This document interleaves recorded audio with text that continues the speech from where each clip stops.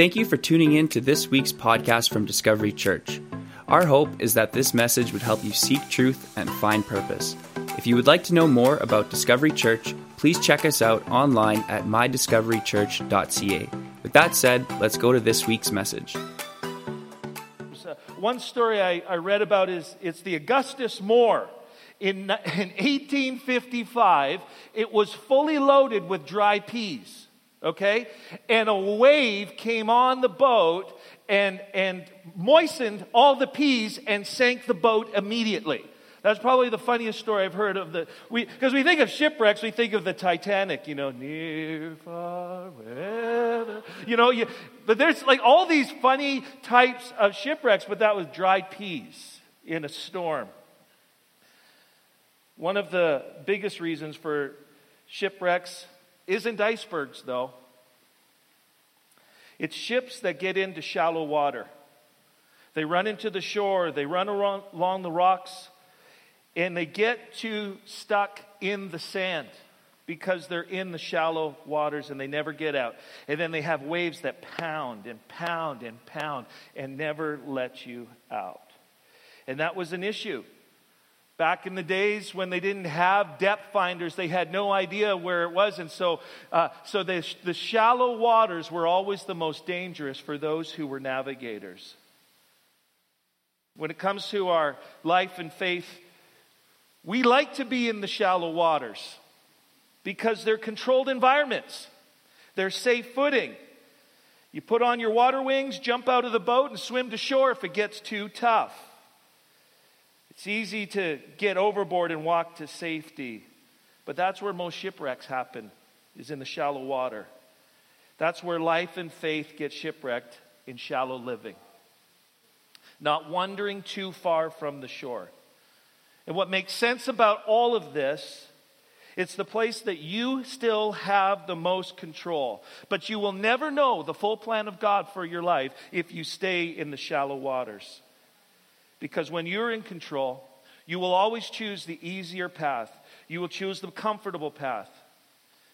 You'll choose the one that's more selfish and more convenient over sacrifice and service.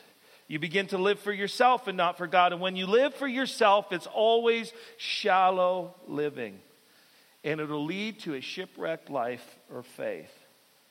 Jesus paints a picture of what this shipwrecked life and shipwrecked faith looks like in the story of the prodigal son. And maybe you're familiar with it. Quite often Jesus would teach in parables, to share what the kingdom of God was like. And so when we read this story now, and I read it for you, when we read this story, I want you to know that this is truth. This is what Jesus is saying about who God is, who He is. And this wonderful story about the prodigal son.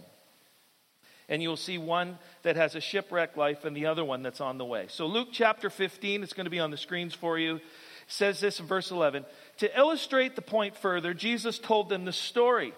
A man had 2 sons. The younger son told his father, I want to share your estate now before you die.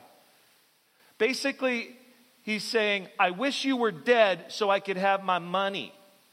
Show me the money. Like that's what he's saying. I want my money now. So his father agreed to divide his wealth between his sons. I have 2 sons here. If they said that to me, I wouldn't give them this response. Okay.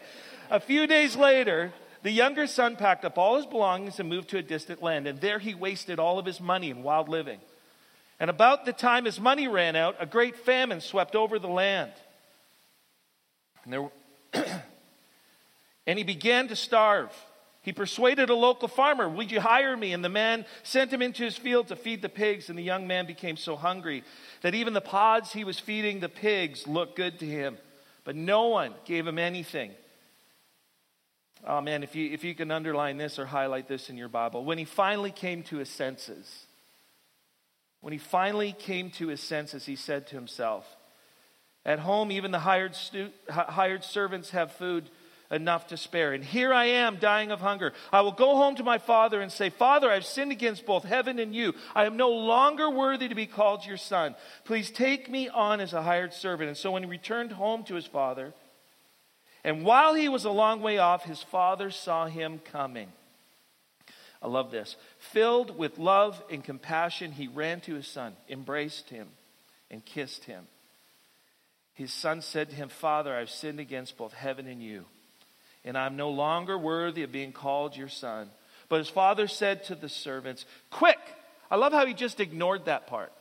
It's like, I've totally screwed up. I'm no longer worthy. It's like, I'm not even going to dignify that with a response. It's like, I'm going to ignore that because you're totally welcome, totally accepted, right where you left off. He says, quick, bring the finest robe in the house and put it on it. Get a ring on his finger. And that ring was symbolic of money in the day. It was a signet ring. It was like a credit card. So they obviously didn't have debit, they didn't have tap, they didn't have Apple Pay, okay? They just had this ring, and this ring would be symbolic of the father's money. It's like, it's basically giving, it's like, even though you've wasted all your money, I'm going to give you a credit card back. I would not do that to my boys. No, I would give them a small allowance, and that was it. He gives them the ring, he says, you're back. You get the same status. And kill the calf we've been fattening. I don't know what a fattened calf looks like, but I wonder amongst the calves, they're just looking like, I know why he's getting fed more than everyone else. We must celebrate with a feast, for the son of mine is dead, is now returned to life. He was lost, but now he's found. And so the party began.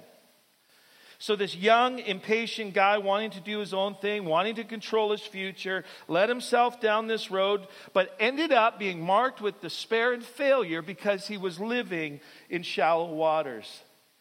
And when you decide to do things your way instead of God's way, I'm going to tell you this, it costs you more than you think. It costs you more than you think. The right way was for him to wait for his inheritance. But living an unsinkable life starts by identifying its biggest threat. And the biggest threat is this, is sinful living. We don't use this word a lot anymore, but it's shipwrecking lives all over the place. There's a definition up here that we're going to put up. There's two things that sin is. It's rooted in pride and it's rooted in rebellion. It's rooted in pride and it's rooted in rebellion, and both of them are trying to sink you. Pride. I have no need for God. There are people all over Edmonton today that are not attending a church, that have no need for church, they have no need for God, they have no need. They have no needs. Everything they have is taken care of, they think. Except maybe their greatest need, their deepest spiritual need. And they just go, I have no need for God. And rebellion says this, I'm aware, I just don't care. There are people that have walked away from their faith. As a youth pastor, I remember reading stats about how many students were walking away from their faith. And it wasn't because they never heard the gospel. It wasn't because mom and dad at home weren't sharing with them what Jesus was all about and the hope they could find in Christ. They just realized, I am aware, I just don't care.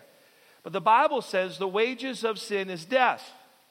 And so if sin becomes your master, then you can expect a paycheck of death.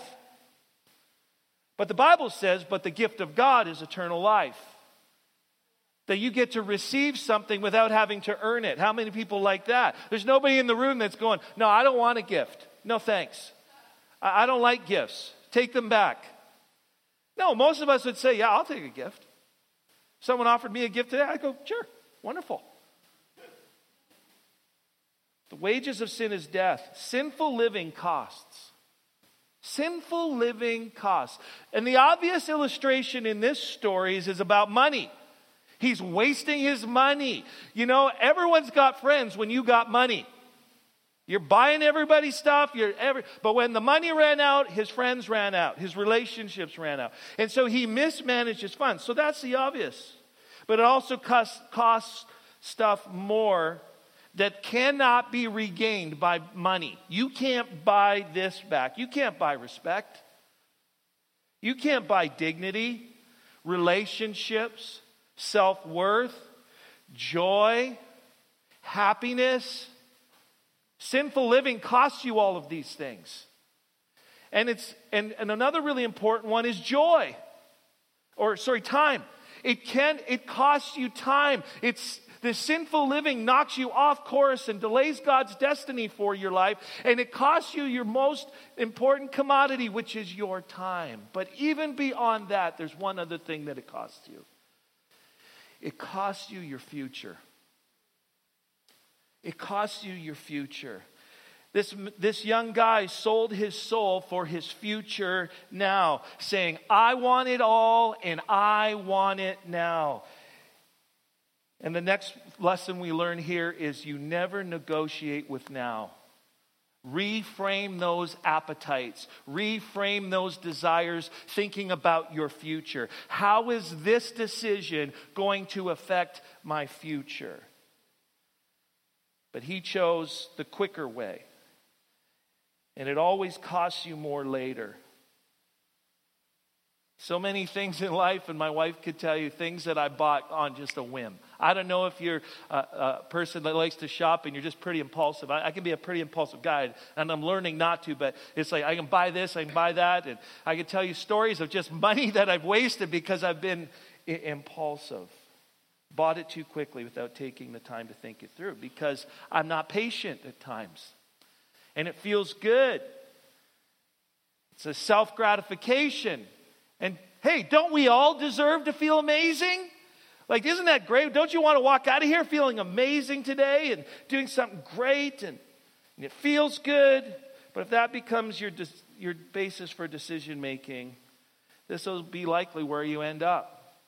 Distracted from everyone you love and poor in every possible way.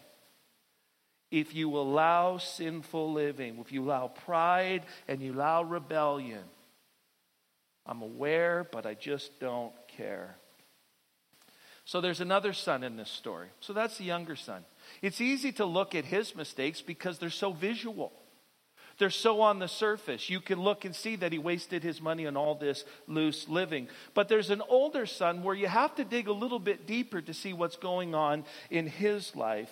And in Luke 15:25-32, the story just picks up with the older brother.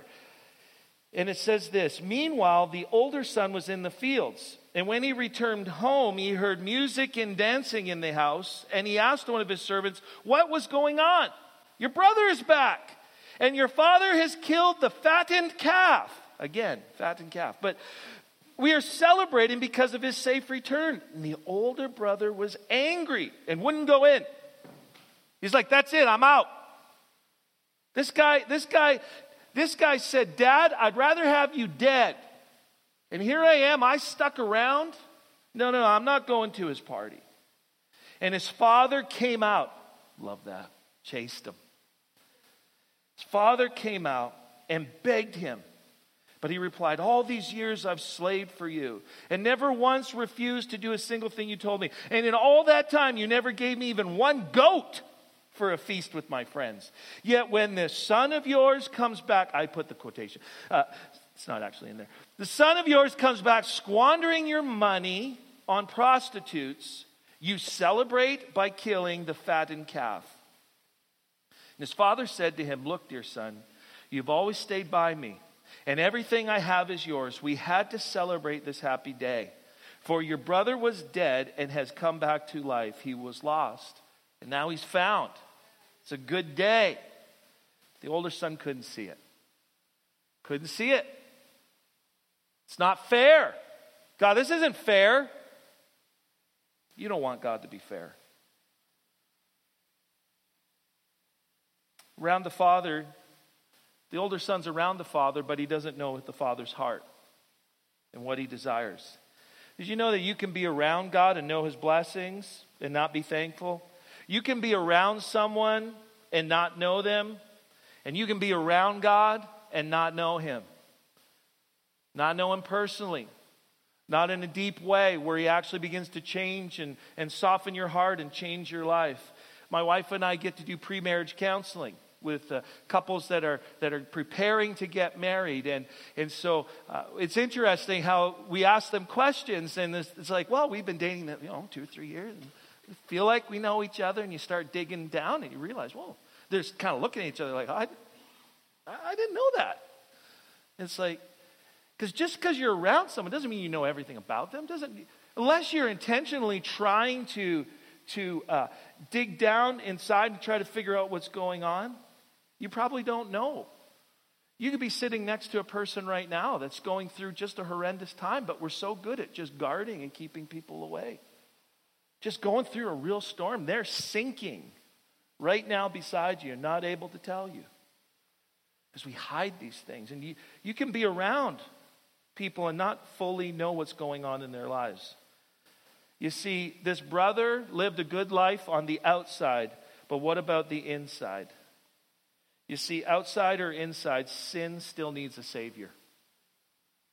Whether it's you see it really obvious that person is in loose living and wild living and those things, and you see it,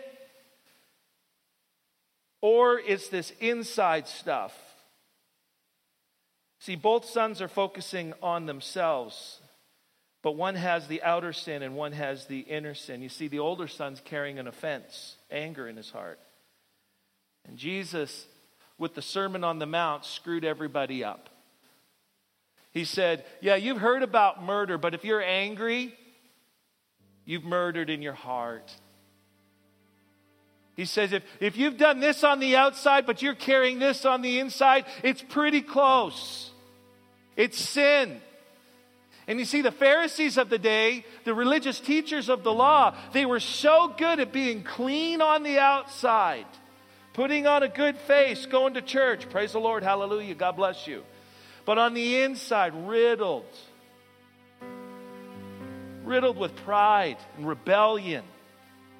And stuff inside keeping people actually away from God. And even though this son may not have been living in shallow waters, there are still coral reefs out in the deep. There are still things out there trying to sink you underneath the surface. You see, good behavior doesn't equal good relationship with God. Just because you're good on the outside, that doesn't mean that you're good with God. He cares more about what's on the inside. He actually cares what's going on.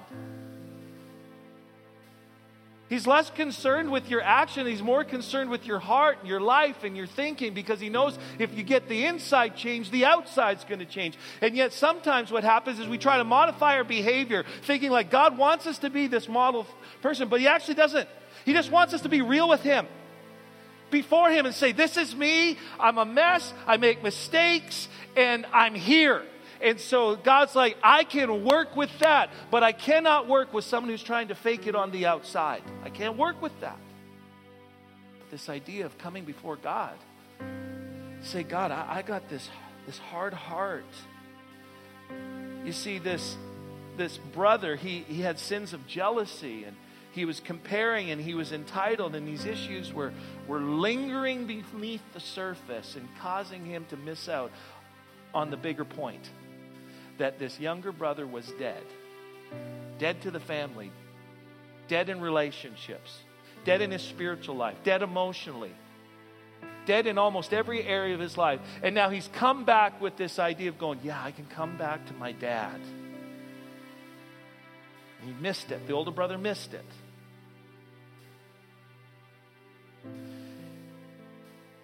I know for me, growing up in church world, I can't totally relate to the younger brother, because I didn't have that wild living life, and I thank God for it.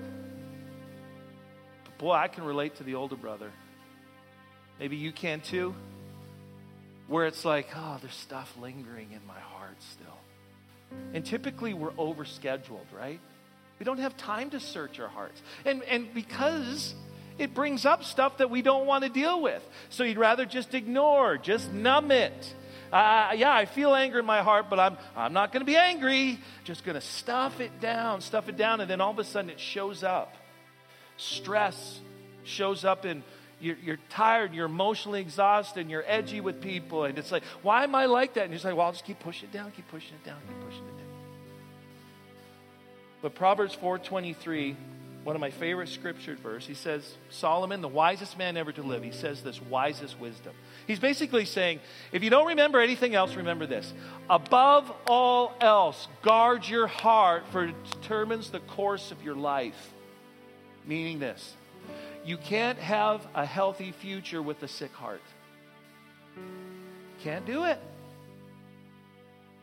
Because this heart, this mind, this will, this emotions that we have inside of us is actually going to determine our future. And so David, the psalmist, writes, search my heart, O God, because he realized something. You can't actually search your heart. It's God. The Bible says only God knows the heart of man. You can't search it. I can't search my own heart, but I can come to God and I can say, God, can you search my heart? Can you test me and see if there are any anxious thoughts in me? See if there's any pride or rebellion in my life. Because I want a good future. Nobody woke up this morning and said, I really want to have a really crappy future. Yeah, that's what I want to do. I just want to be super average. I want to have 2.2 kids and drive a Taurus and just do all these things and have a nice house and wear beige all the time and eat vanilla ice cream. Nobody woke up. Unless you like beige and vanilla ice cream. Because you want a good future. You want a good future for you, for your kids, for your grandkids, your great, and on and on and on. Because we want to believe that hope is in front of us, not behind us. But you got to deal with this stuff. And sometimes in church world, we just talk about, well, just do this and that, and cheer, and there's cheerleaders, and everything's good. Jesus and me, tweedledee, and da-da-da-da-da. Little pixies flying around, sprinkling down. Oh, is it great? Got to get real. Man, I'll be honest with you. I'm in a real fight with God right now. He's taken me through some inside stuff that's not fun. And I feel like it's a fight I'm not going to win. It's like, no, I don't want to deal with that right now. He's like, you're dealing with it. I'm not dealing with it. He's like, okay, let's go. And he's just good at wrestling.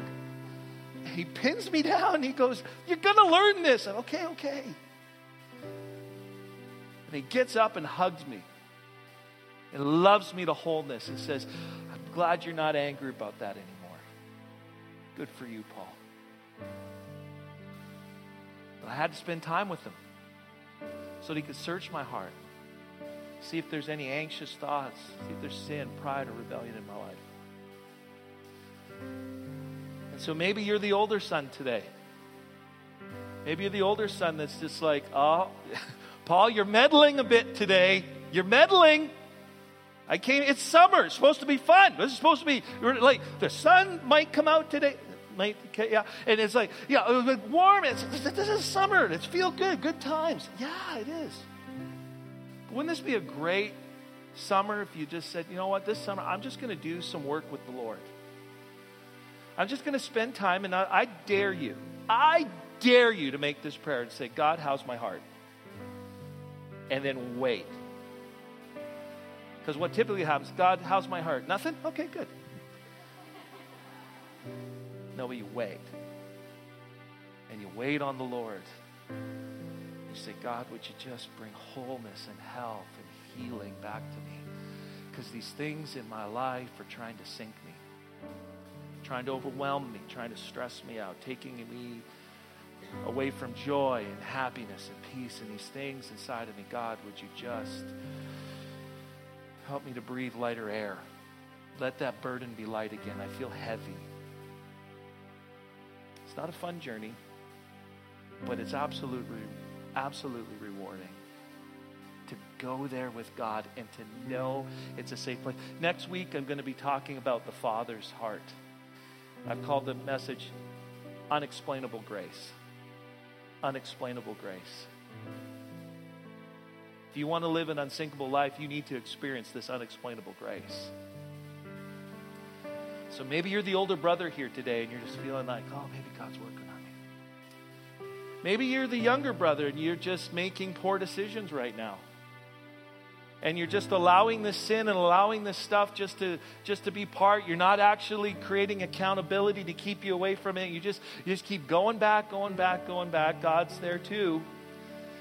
And there's hope. There's hope before you get shipwrecked. You might just be in the shallow waters, and there might be a way that God pushes you back out in the deep if you let Him. But there's some things maybe this morning that you need to give up. You need to bring someone alongside. Pastor Lauren talked about having friends, having people to come alongside you to keep you, to be lighthouses, to go, hey, this is shallow water. Stay out in the deep. Stay out in the deep. That's where God is. Stay out there. Friends that love you and care for you and say, don't get close to those shorelines. Go out in the deep and explore this wonderful ocean of God's love and grace. Get out there, because that's where His greatest plan is for you.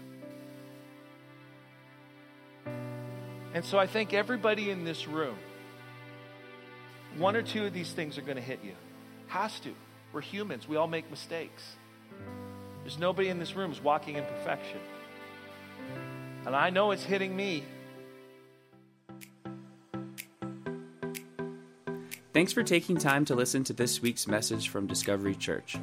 If this ministry has impacted you in any way, we would love to hear about it. Please email us at info@mydiscoverychurch.ca.